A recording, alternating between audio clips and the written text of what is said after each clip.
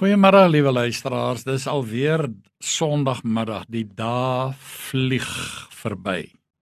En dit is Staptog deur die Bybel. En dit is 'n moeilike skof in die sin, ons het seker almal redelik goed geëet en nou moet ons loop. Maar kom ons stap. Ons het gevorder. Ons is nou al by Spreuke 15. Ek dink ons het verlede keer vers 14 behandel. Kom ons kyk net weer daarna. Die hart van die verstandige soek na kennis, maar die mond van die dwaase gaan met sotheid om.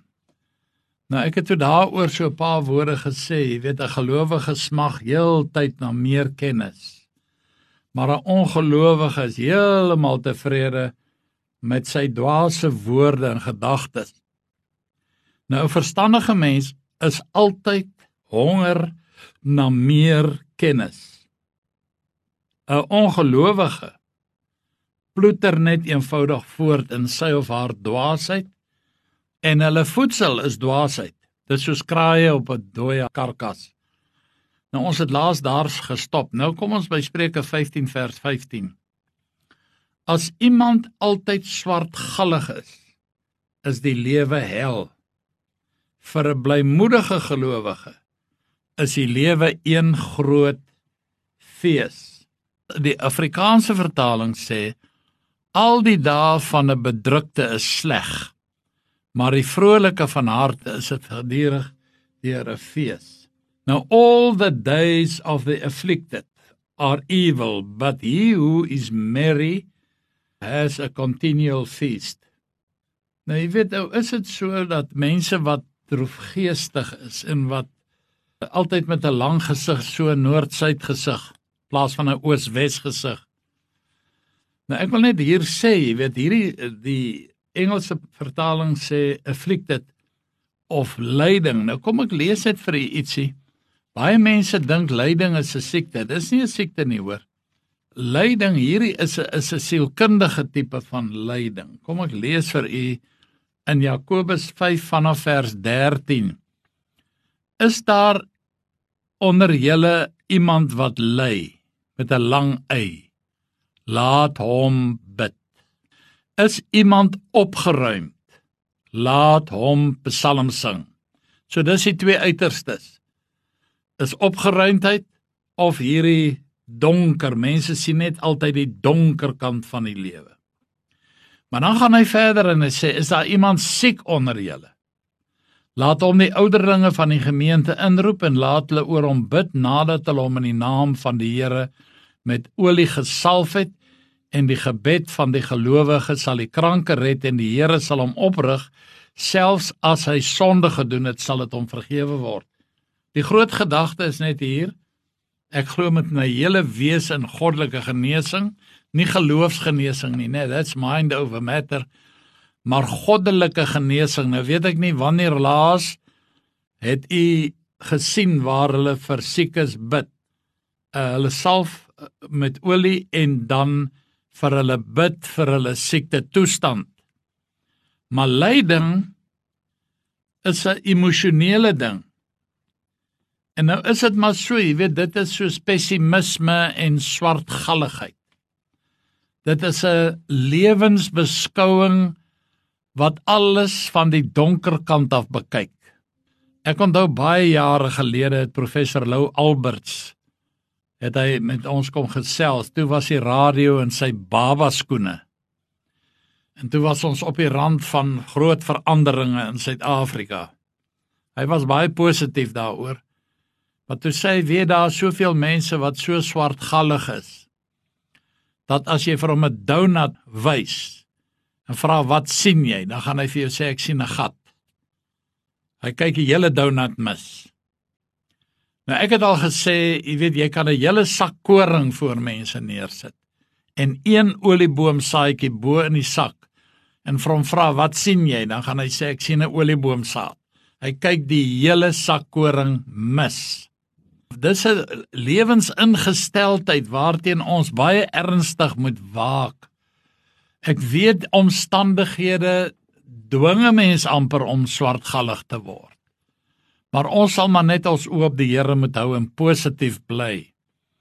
Nou Spreuke 15 vers 16 wil ek daarby skrywe een fout. Hoor nou hier. Liewer 'n bietjie in die vrees van die Here as 'n groot skat en onrus daarbey. Jy weet, daar's mense wat multimiljonêers is, maar hy is non-stop bekommerd oor sy geld en sy beleggings en die rentekoerse en die goudpryse en die beurse en. Nou sê die boodskapvertaling, dit is baie beter om die Here lief te hê en eenvoudig te lewe, as om baie geld te maak, maar tog bekommerd te wees oor jou geld en diep ongelukkig te wees. En vriende, daar's baie mense wat baie ryk is, maar wat beslis nie gelukkig is nie. Ek ken sulkes. Die Engelse vertaling sê, better is a little with the fear of the Lord than great treasure with trouble. Dit's net moeilikheid. Nou jy weet, wanneer mense ongelukkig en hartseer en ietsie grimmig is dit dikwels, ek sê nie altyd nie hoor, maar dis dikwels omdat hulle te besig is. Ek noem dit die Martha-syndroom. Hulle is besorg oor baie dinge. Ek lees vir u in Lukas 10 vers 41. Maar die Here antwoord haar, Martha, Martha, jy is besorg en bekommerd oor baie dinge, maar net een ding is nodig. Maria het die beste deel gekies en dit sal nie van haar weggeneem word nie. Jy kan maar gaan kyk, vriende, en ek wil nie veralgemeen nie, maar 'n oorwerkte mens is maklik 'n bitsige mens. Hulle raak bitsig. En dit is vir my ongelukkig, omdat hulle self dryf tot hoogtes wat hulle eintlik en ek wil ook dit dadelik bysê, vriende. Liewer iemand wat hard werk en aan die gang is as hierdie siek, lame en lazy mense, wat net hy kan nie gou genoeg uitkom by die deur na werk nie, en hy kan ook nie laat genoeg kom nie.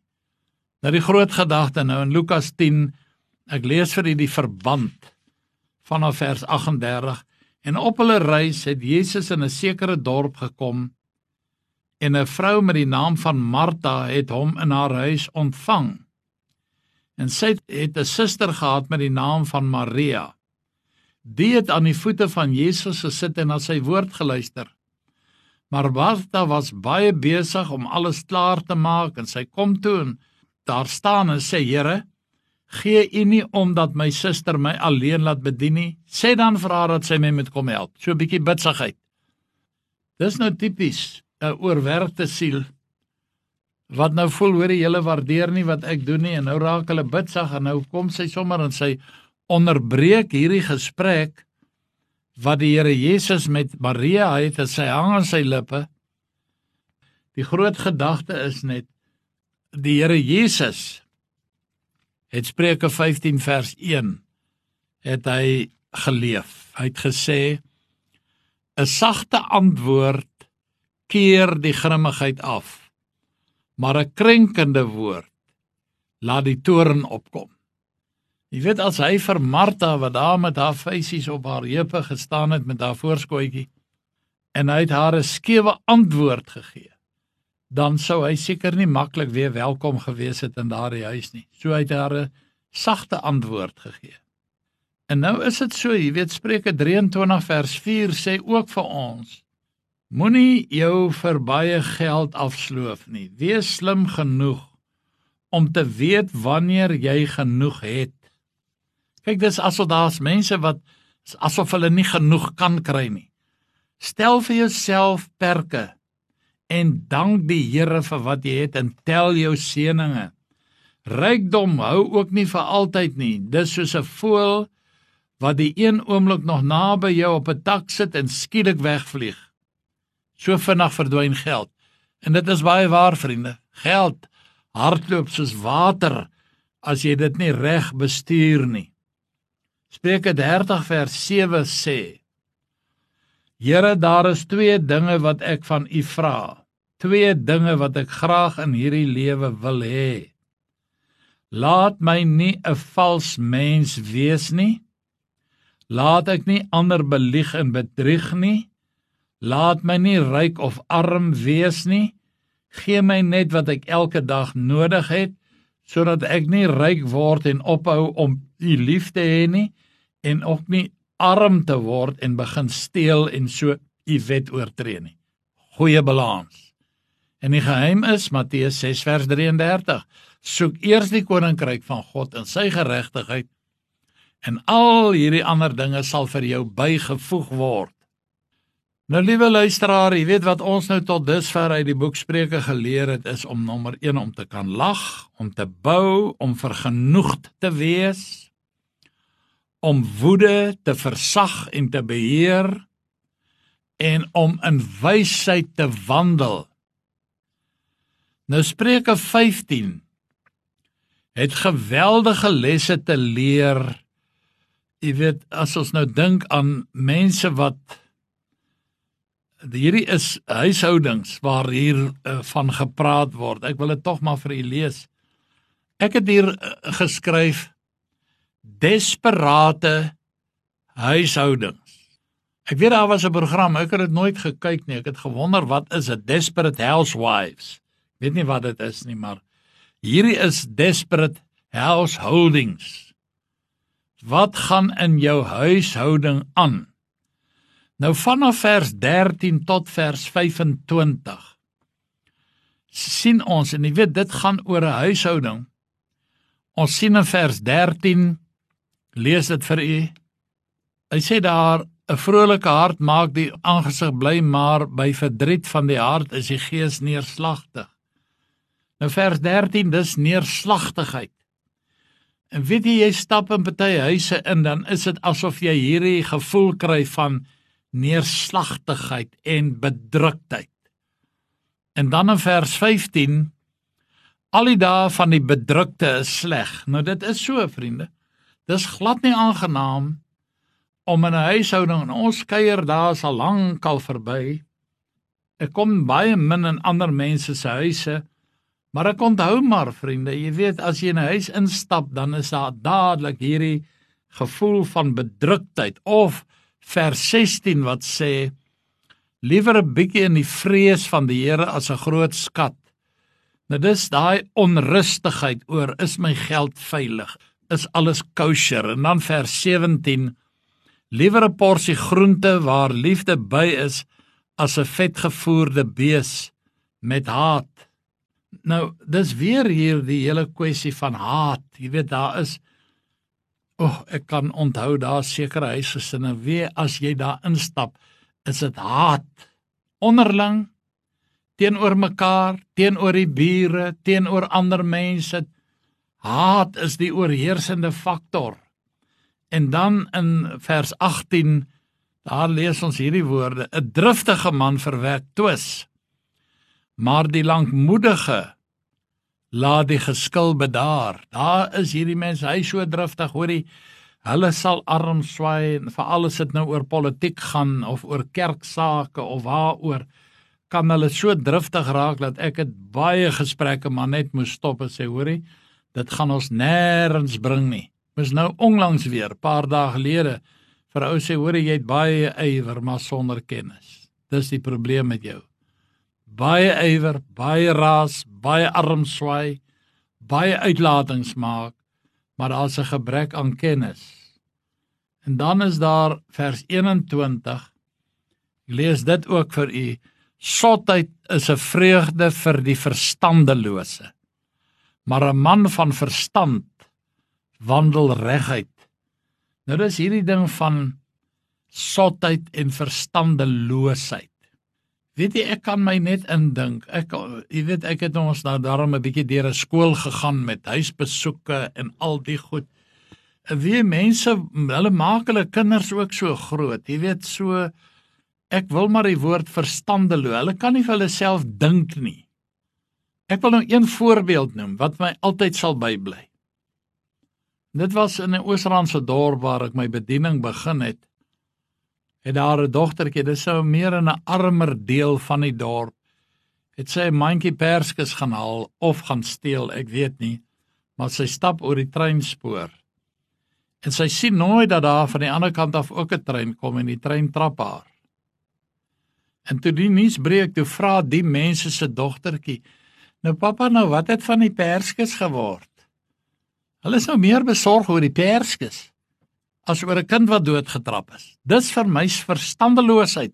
En dit is waar ouerlike leiding moet inkom en besef, wat is die waardestelsels in 'n lewe waarin ons is? En dan is daar natuurlik nog 'n ander ding wat ook maar 'n huishoudelike ding is, en dit is in vers 22, planne misluk. Dis 'n harde pil om te sluk, as jy dinge beplan het, en dit werk nie uit nie. Ons wik en God beskik. Maar nou sê vers 22, planne misluk sonder beraadslaging, maar deur die veelheid van raadgewers kom dit tot stand. Nou is daar mense, hulle is eenvoudig net te trots om 'n bietjie raad te kom vra, of advies te vra. Nou hierdie is alles teelaarde vir stres en spanning, neerslagtigheid, bedruktheid, onrus, haat, driftigheid, sotheid, verstandeloosheid, planne wat misluk. Dis alles dinge waarteen ons in ons eie huishoudings moet waak. Ons moet dit uitroei. Daar moenie in jou huis plek wees vir neerslagtigheid nie. Man, as jy sien, nee, dinge is 'n bietjie dof, kom ons sing 'n koortjie. Kom ons sing 'n lied, kom ons bid saam. Of bedruktheid, of onrus, en haat. Waaroor haat jy? Wie haat jy?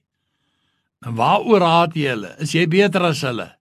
Ensovoorts, ensovoorts. Ek wil nou nie 'n sedepreek afsteek nie. Maar ons moet hierdie negatiewe goed in huishoudings, hierdie desperate huishoudings, ons moet dit uitroei.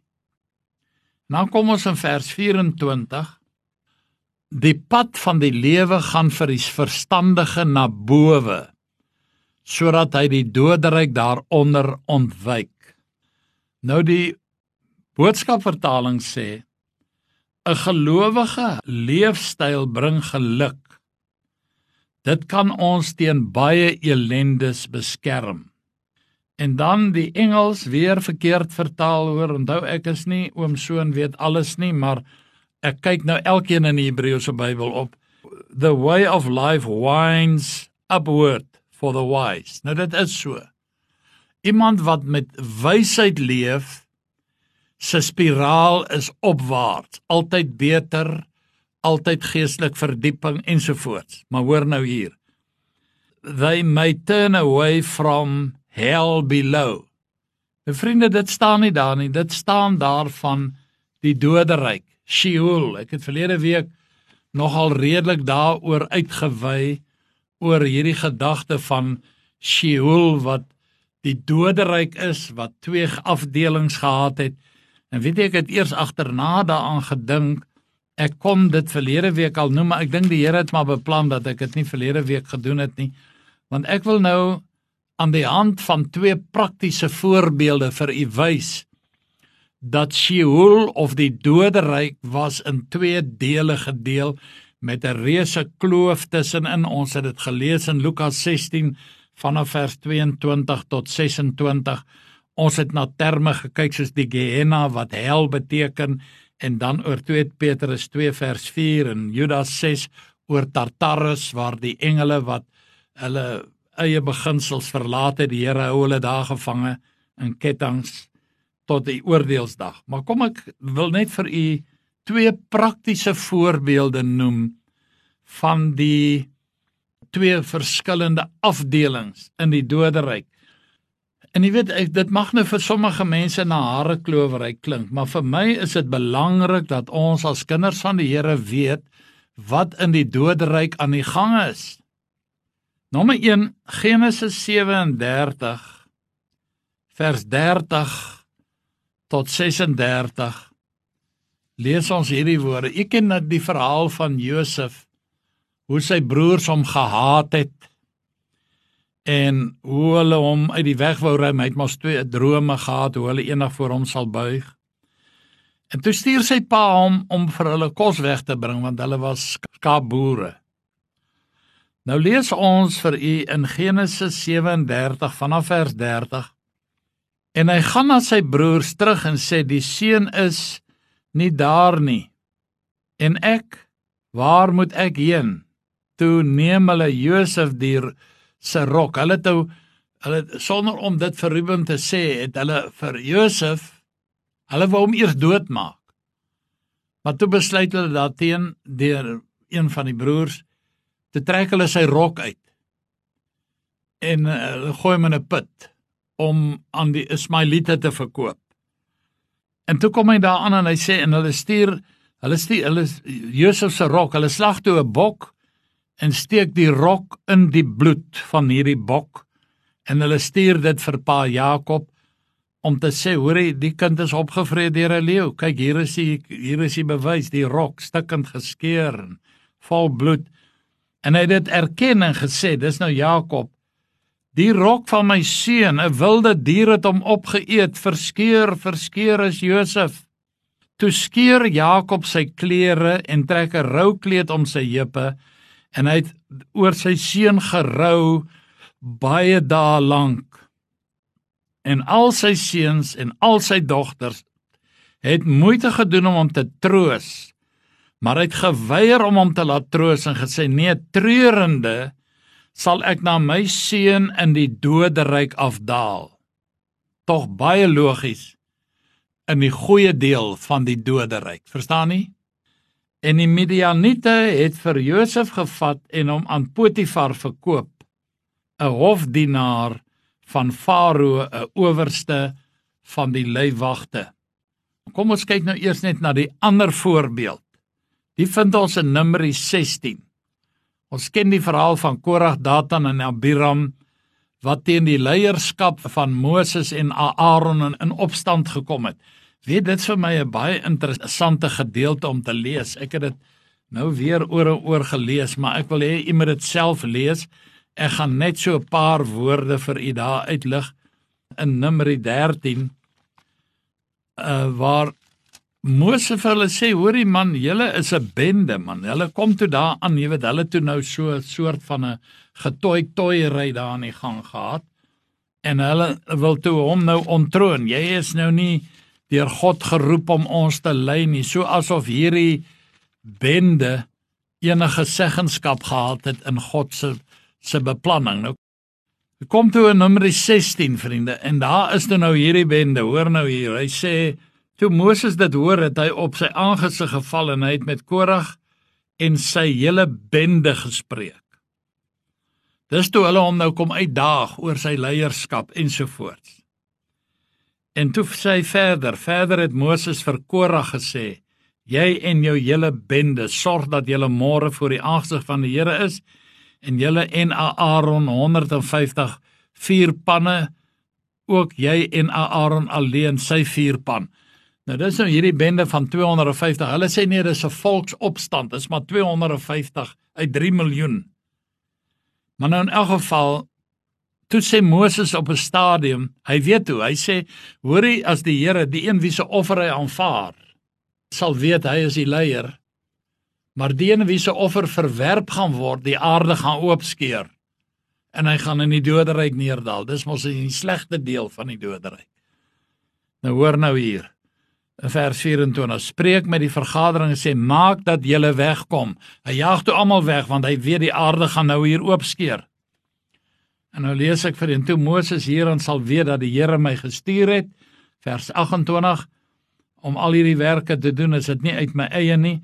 As hierdie mense sterwe, soos alle mense sterwe, en met die besoeking van mense besoek word, dan het die Here my nie gestuur nie.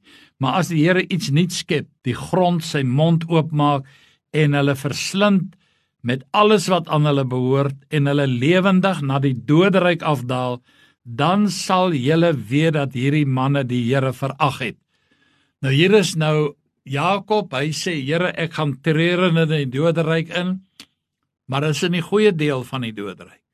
Hier is Korag, Datan en Abiram, hulle is in opstand teen God en die gesalfde van die Here, en hulle is toe ook in die grimmigheid van die Here skeer die aarde oop, en hulle stort in die doderyk in, dan is dit ons net logies.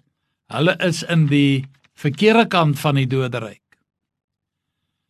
Nou vriende, nou is ons, jy weet, ek is nogal lief om afdraai paaie te neem in die Bybel. Nie in my alledaagse lewe nie, maar hier in die Bybel. Nou ons, as jy nou 'n bietjie na die lewe van Josef gaan kyk, is dit seker vir my een van die wonderlikste studies, tipologie, wat daar seker in die Bybel is. Kyk, daar is baie tipologieë.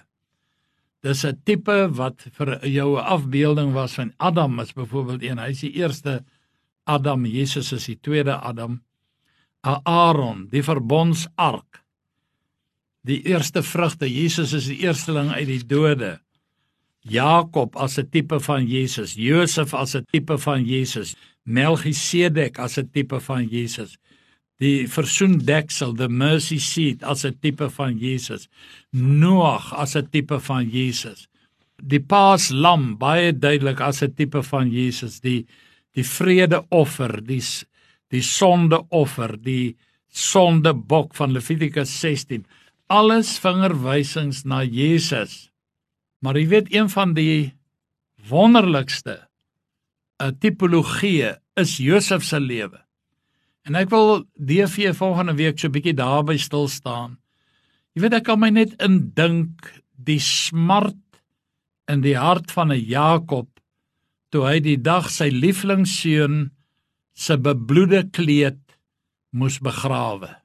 En saam met daardie kleed die drome wat Josef gehad het. Hy het gedroom, hy het geleef, hy het geweet hy gaan eendag in 'n verhewe posisie aangestel word, maar sy broers het hom verwerp en daarvoor verag, en hulle was selfs bereid om hom vir 20 silwerstukke te verkoop.